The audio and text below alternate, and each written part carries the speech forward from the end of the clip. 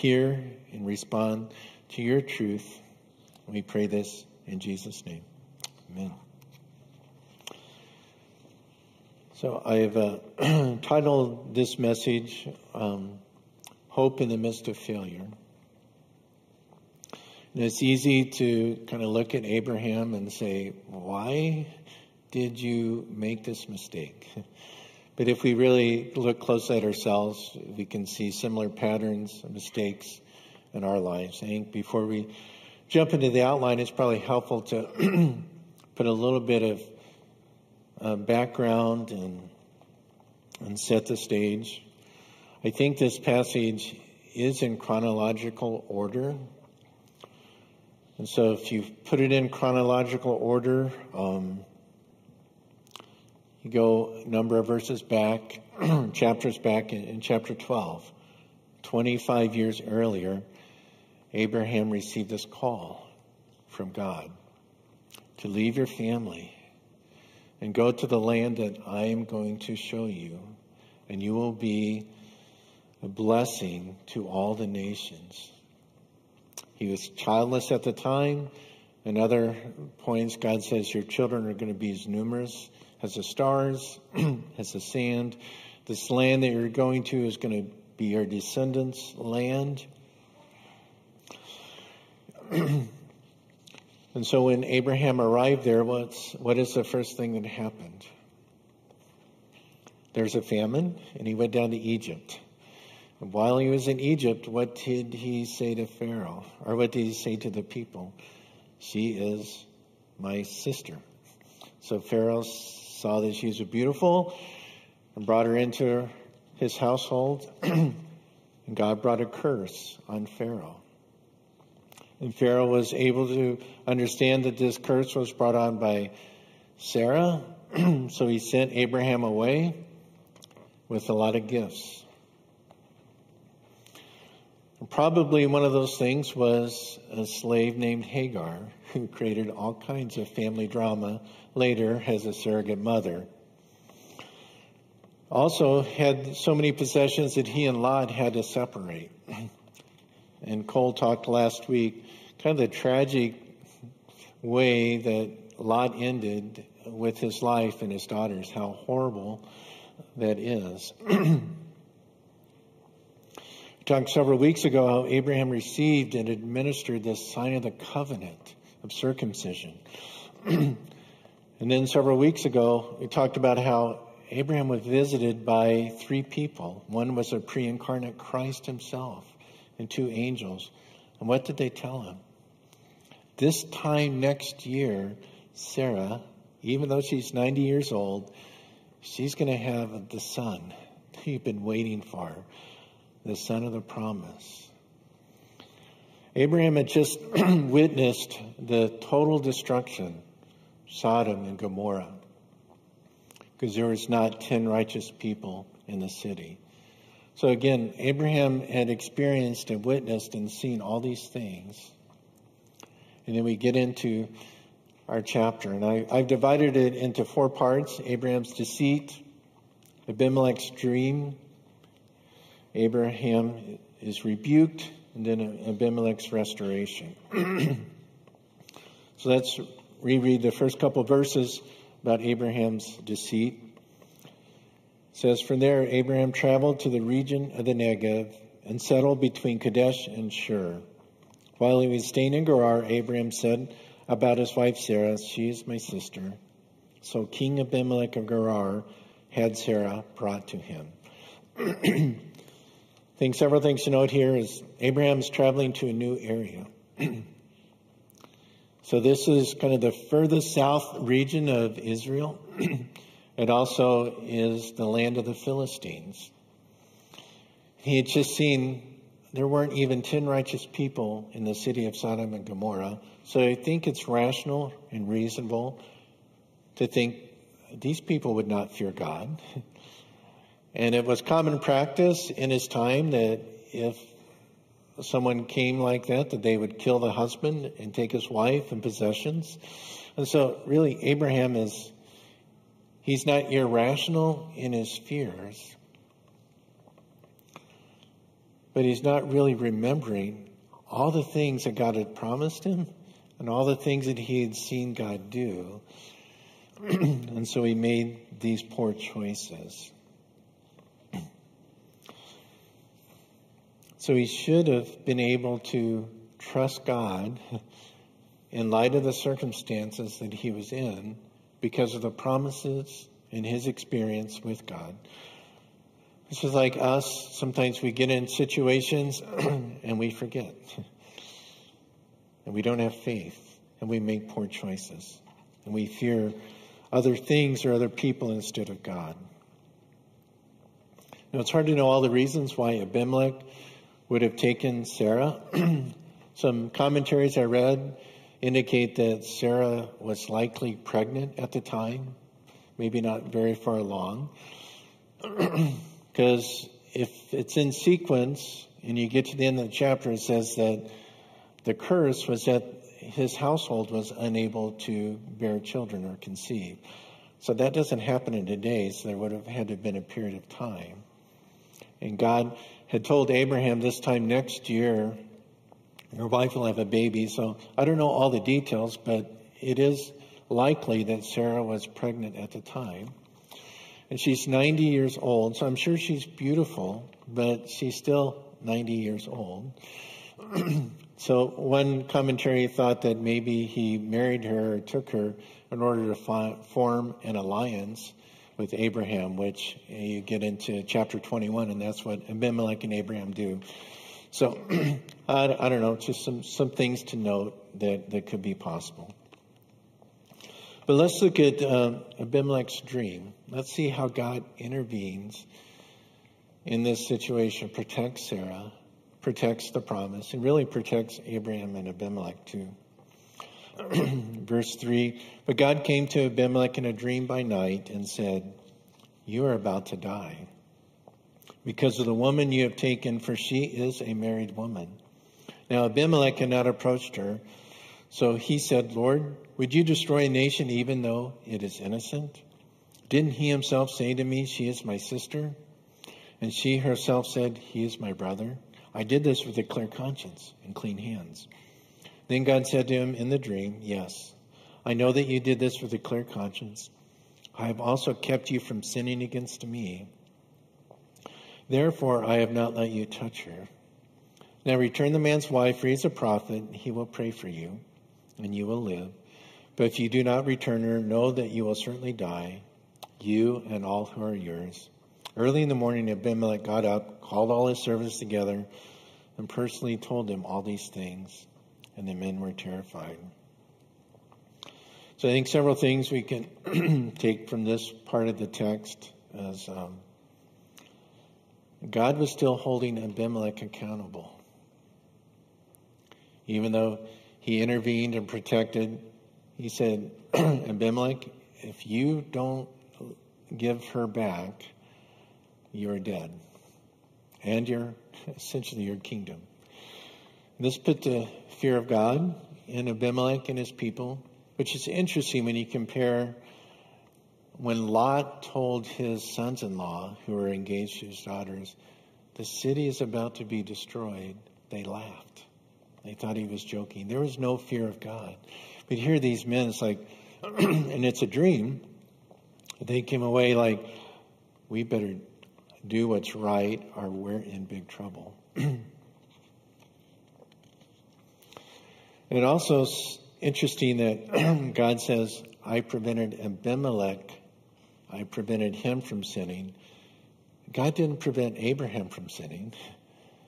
He prevented Abimelech to preserve his promise. And what he told Abimelech is, I kept you from sinning against me. Now, obviously, you would have sinned against Abraham and Sarah. But God's instruction and message in the dream was, I kept you from sinning against me.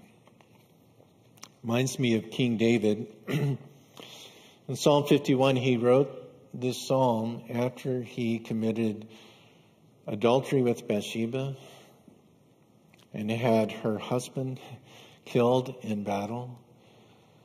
And then he was confronted with Nathan the prophet. And he writes a lot in Psalm 51, but one of the things he writes in verse 4 is against you. You alone I have sinned and done this evil in your sight. So you are right when you pass sentence. You are blameless when you judge. So when we sin, obviously other people are impacted. Other people are harmed. But when we sin, do we realize we're sinning against a holy God? Now, it's easy sometimes to marginalize or not think that much about our sin. We can make restitution with another person, try to do things to make up for what we've done. How do we make restitution with a holy God that we've offended, that we've sinned? How do we make it up to God? We can't. That's the whole purpose of the cross. This whole purpose of Jesus coming is to die on the cross on our behalf. He paid the debt that we cannot pay ourselves. So it's just a reminder that when we sin, we're sinning against our holy God, our holy Father. But Christ covered that through his blood. Another thing to note in this passage is that Abimelech was told, Abraham is my prophet. He needs to pray for you. So this is the midst of, God knew what Abraham did. God didn't say, Abraham, I'm done with you. You've blown it too many times. You should have known better. I'm done with you. I'm going to move on to someone else. No. He specifically says, Abraham is my prophet, and he needs to pray for you. So what's true about a prophet? A prophet is someone who communicates God's truth or revelation to other people. Abimelech may have been thinking, what kind of prophet is this that lies to me? But it doesn't change Abraham's position or his role or his identity before the Lord because he messed up. That gives us hope. When we mess up, when we blow it, when we sin, we lack faith. We make poor choices. It doesn't change that God wants to work in our lives. It doesn't change our position before the Lord because that's established through faith in Christ. It's not established based on our performance. And it's so easy for us to get down on ourselves when we fail. We shouldn't excuse it and we shouldn't take it lightly, but we need to understand God's grace. We need to understand our position before Christ in God. We need to go before him and humble ourselves in faith and repentance. And know that we're loved. And know that God's value, God's thoughts about us don't change based on our performance. Even here he says, Abraham is my prophet. He needs to pray for you. None of that changed because of his mistake. Think about this verse in 2 Corinthians 5. It says, therefore, if anyone is in Christ, he is a new creation. The old has passed away, and see, the new has come. If you have placed your faith in Christ, this is true and remains true and will always be true of you. You are a new creation. The old things are gone. Doesn't mean that we won't ever sin, but God sees us differently. God sees us through the lens of his Son and his righteousness and his life for us. He doesn't see our sin anymore.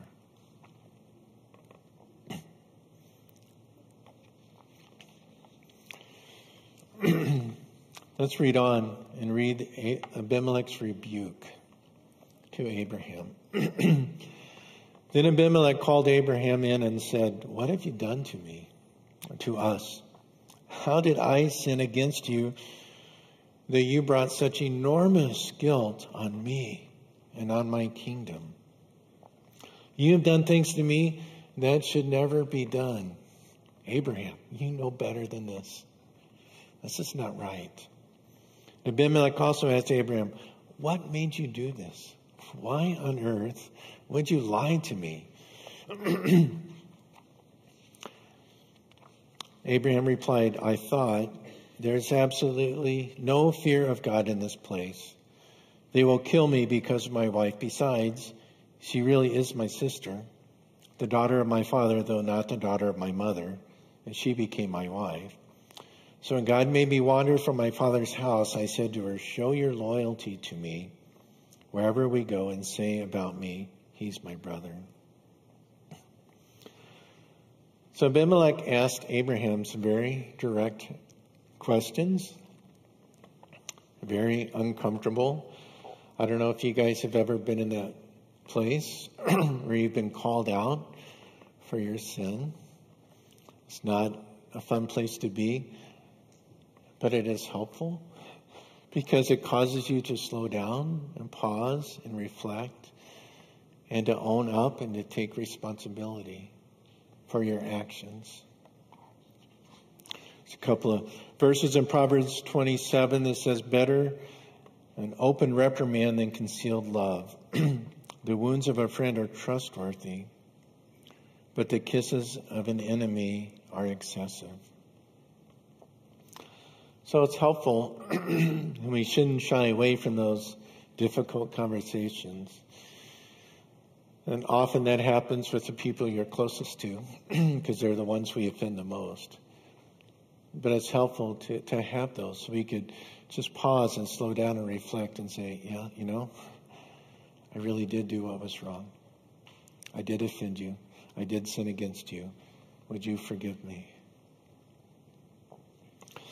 I think there's several things. There's three things I want to bring up about Abraham's response that I think are telling and revealing, and unfortunately I can relate to them very well. The first one is Abraham replied, "I thought." So how many times do we rely on our own wisdom, our own understanding, when we're entering into a situation, whether it's familiar or unfamiliar? We all have this inner voice that processes and thinks through things. And Abraham said, "I thought." It wasn't, "I prayed, I sought the Lord, I asked for wisdom." It's, "I thought." I can relate to that because there's so many times where I'm in a situation and I'm not thinking, what does God want? What is God doing? I'm thinking about, how do I deal with this? And Abraham was thinking, how do I protect myself? How do I make sure that I'm safe in this unfamiliar, strange environment where my life is at risk? He wasn't thinking about, God just gave me a promise. I just encountered the pre-incarnate Christ. I have these promises and this new identity. My name was Abram, now it's Abraham, and all these things. It's like all that went out the window, and his focus was on, how do I stay safe? And it's easy for me to do that, to think and not look to the Lord, to not trust him. It's easy to look at our circumstances. It's easy to look at our surroundings and forget that we have the sovereign God, the creator of the universe, who's fully aware of our circumstances, who loves us dearly, is in control, and he can be trusted. We can have faith and confidence in him at all times. A familiar verse is Romans 12:2. It says, "Do not be conformed to this age, but be transformed by the renewing of your mind, so that you may discern what is good, what is the good, pleasing, and perfect will of God." So often what we think about is a reflection of what's in our heart, and it causes us to act and do things. And Paul is reminding the Romans there is that we need to renew our minds. And how do we renew our minds? It's really through the Word of God. And Cole talked a lot last week about the importance of Lot ended up in the place he did because he didn't have God's Word or God's promises. And so we need to be in a place where our minds are being renewed by the promises and the truth and the instruction and the wisdom that's in God's Word. Second thing we can learn from Abraham's response, first he said, "I thought." Then he said, "There's absolutely no fear of God in this place." So it's interesting that it's even hypocritical. There's no fear of God in this place. And there obviously wasn't any fear in Abraham at that time either, or he wouldn't have said that.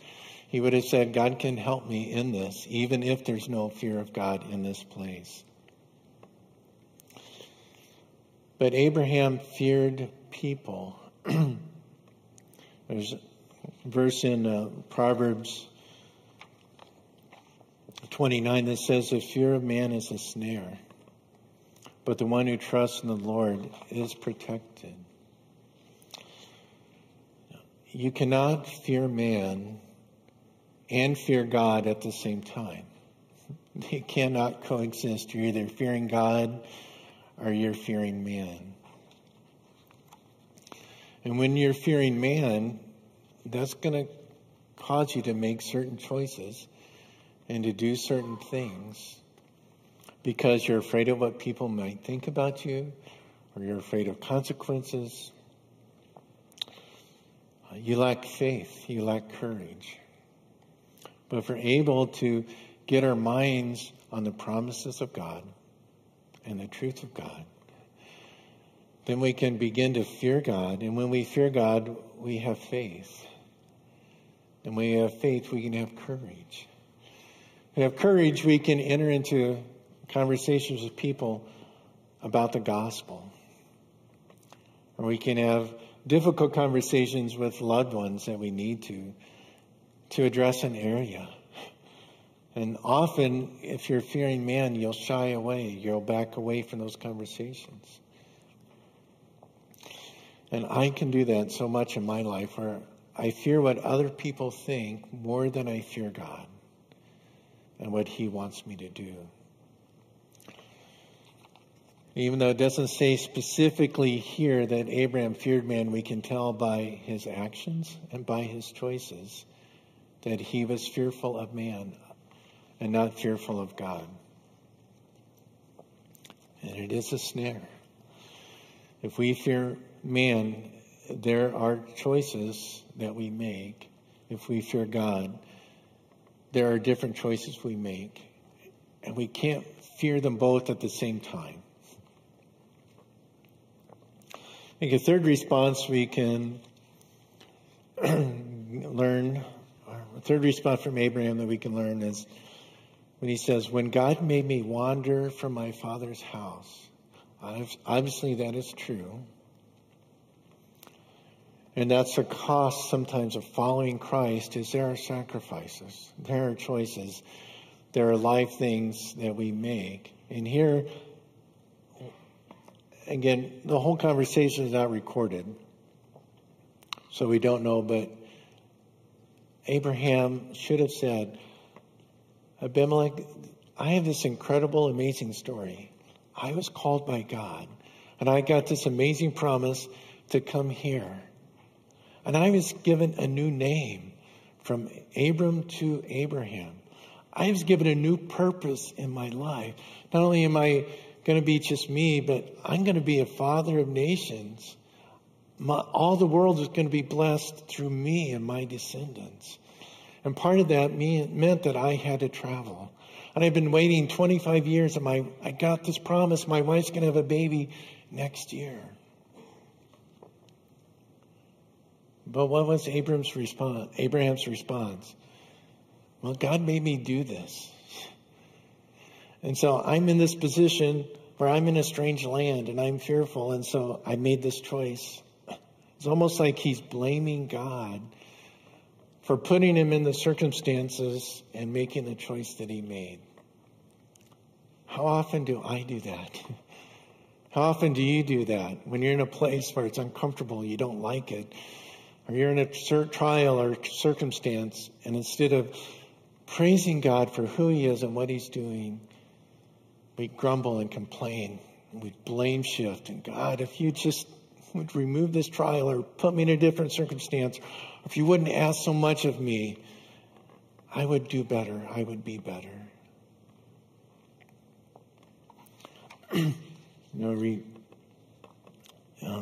It's a passage in James that speaks to this. James chapter 1, verses 13 through 15. No one undergoing a trial should say, I am being tempted by God. Since God is not tempted by evil, and he himself doesn't tempt anyone. But each person is tempted when he is drawn away and enticed by his own evil desire. Then after the desire is conceived, it gives birth to sin. And when sin is fully grown, it gives birth to death. There's a lot packed in these verses. Sin always leads to death. There's no exception. Sin always leads to death. But where does sin come from? It doesn't come from God. It doesn't originate from God. It comes from our temptation. And what causes temptation? Our own evil desires. So our own evil desires cause us to be tempted. That causes us to sin. And sin always leads to death. And it's easy sometimes to want to minimize or marginalize our sin, or to pass it on to God or other people or our circumstances. Really, it comes down to our heart is not in the right place. Our heart is not desiring to love God first and foremost. Our heart is wanting other things. So the last part of the outline is Abimelech's restoration. Verse 14, then Abimelech took flocks and herds and male and female slaves, gave them to Abraham, and returned his wife Sarah to him. Abimelech said, look, my land is before you. Settle wherever you want. And he said to Sarah, look, I'm giving your brother 1,000 pieces of silver. It is a verification of your honor to all who are with you. You are fully vindicated. Then Abraham prayed to God, and God healed Abimelech, his wife, and his female slaves, so that they could bear children. For the Lord had completely closed all the wombs in Abimelech's household on account of Sarah, Abraham's wife. So a few things to note. Abimelech was the one who was sinned against, and yet he's the one who gave the gifts. He had the fear of God in him and wanted to make sure that God did not judge him. It's also interesting that he vindicated Sarah by giving 1,000 pieces of silver. He didn't try to vindicate Abraham, but it was Sarah. She was innocent. Interesting, too, that God's curse was the wombs were closed. What was Abraham waiting for 25 years? For Sarah's womb to be opened. How many times do you think Abraham prayed for a child? How many times do you think in the course of 25 plus years of marriage did he ask for a son? And yet here he prays for this people, and God opens up their womb, and they're able to conceive again. One thing I want to highlight is Abraham prayed. God could have removed the curse without Abraham's prayer, right? He could have just said, okay, you did the right thing, so the curse is gone. But he used Abraham.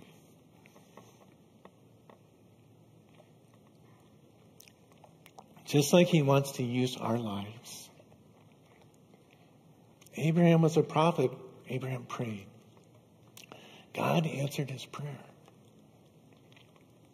After he blew it big time and sinned. It's easy for us whenever we sin and feel like God can't use us. God's ran out of patience. His grace can't cover this sin one more time. How many times have I asked God to help me not sin, and here I am again. God could have chosen to remove the curse anyway, but he chose to use Abraham.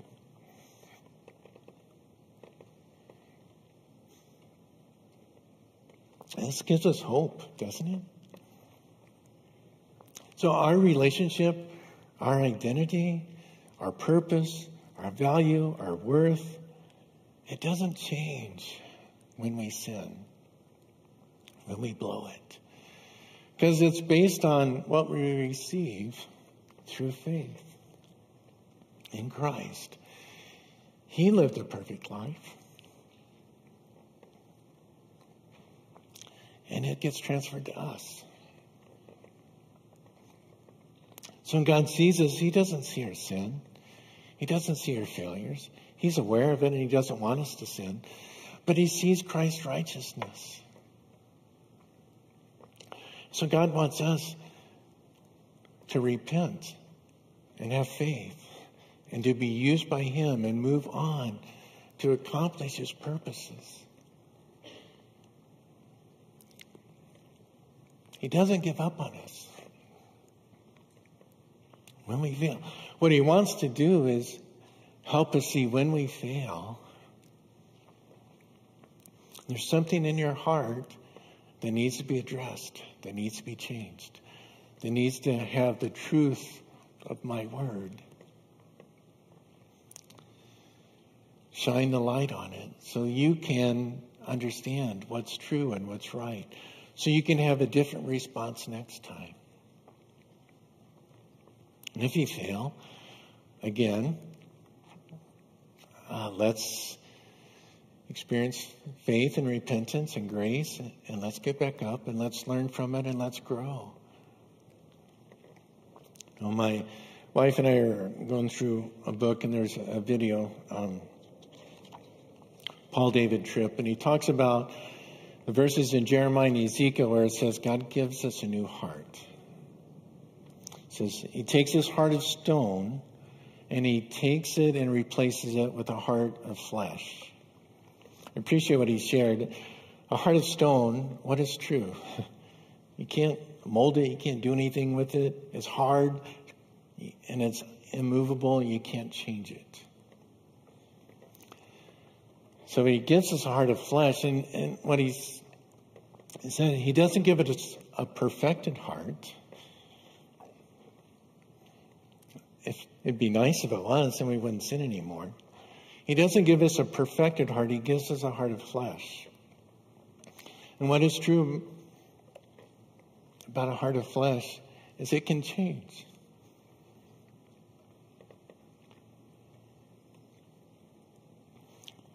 It's moldable. God can work with it. And so when we sin, when we fail,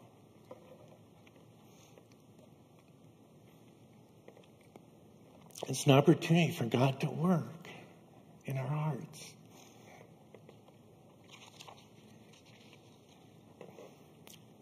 And to make us more Christ-like. To reveal things that we're worshiping besides him. Or things that we're fearing besides him. And so there gives us hope that God is at work in our failures.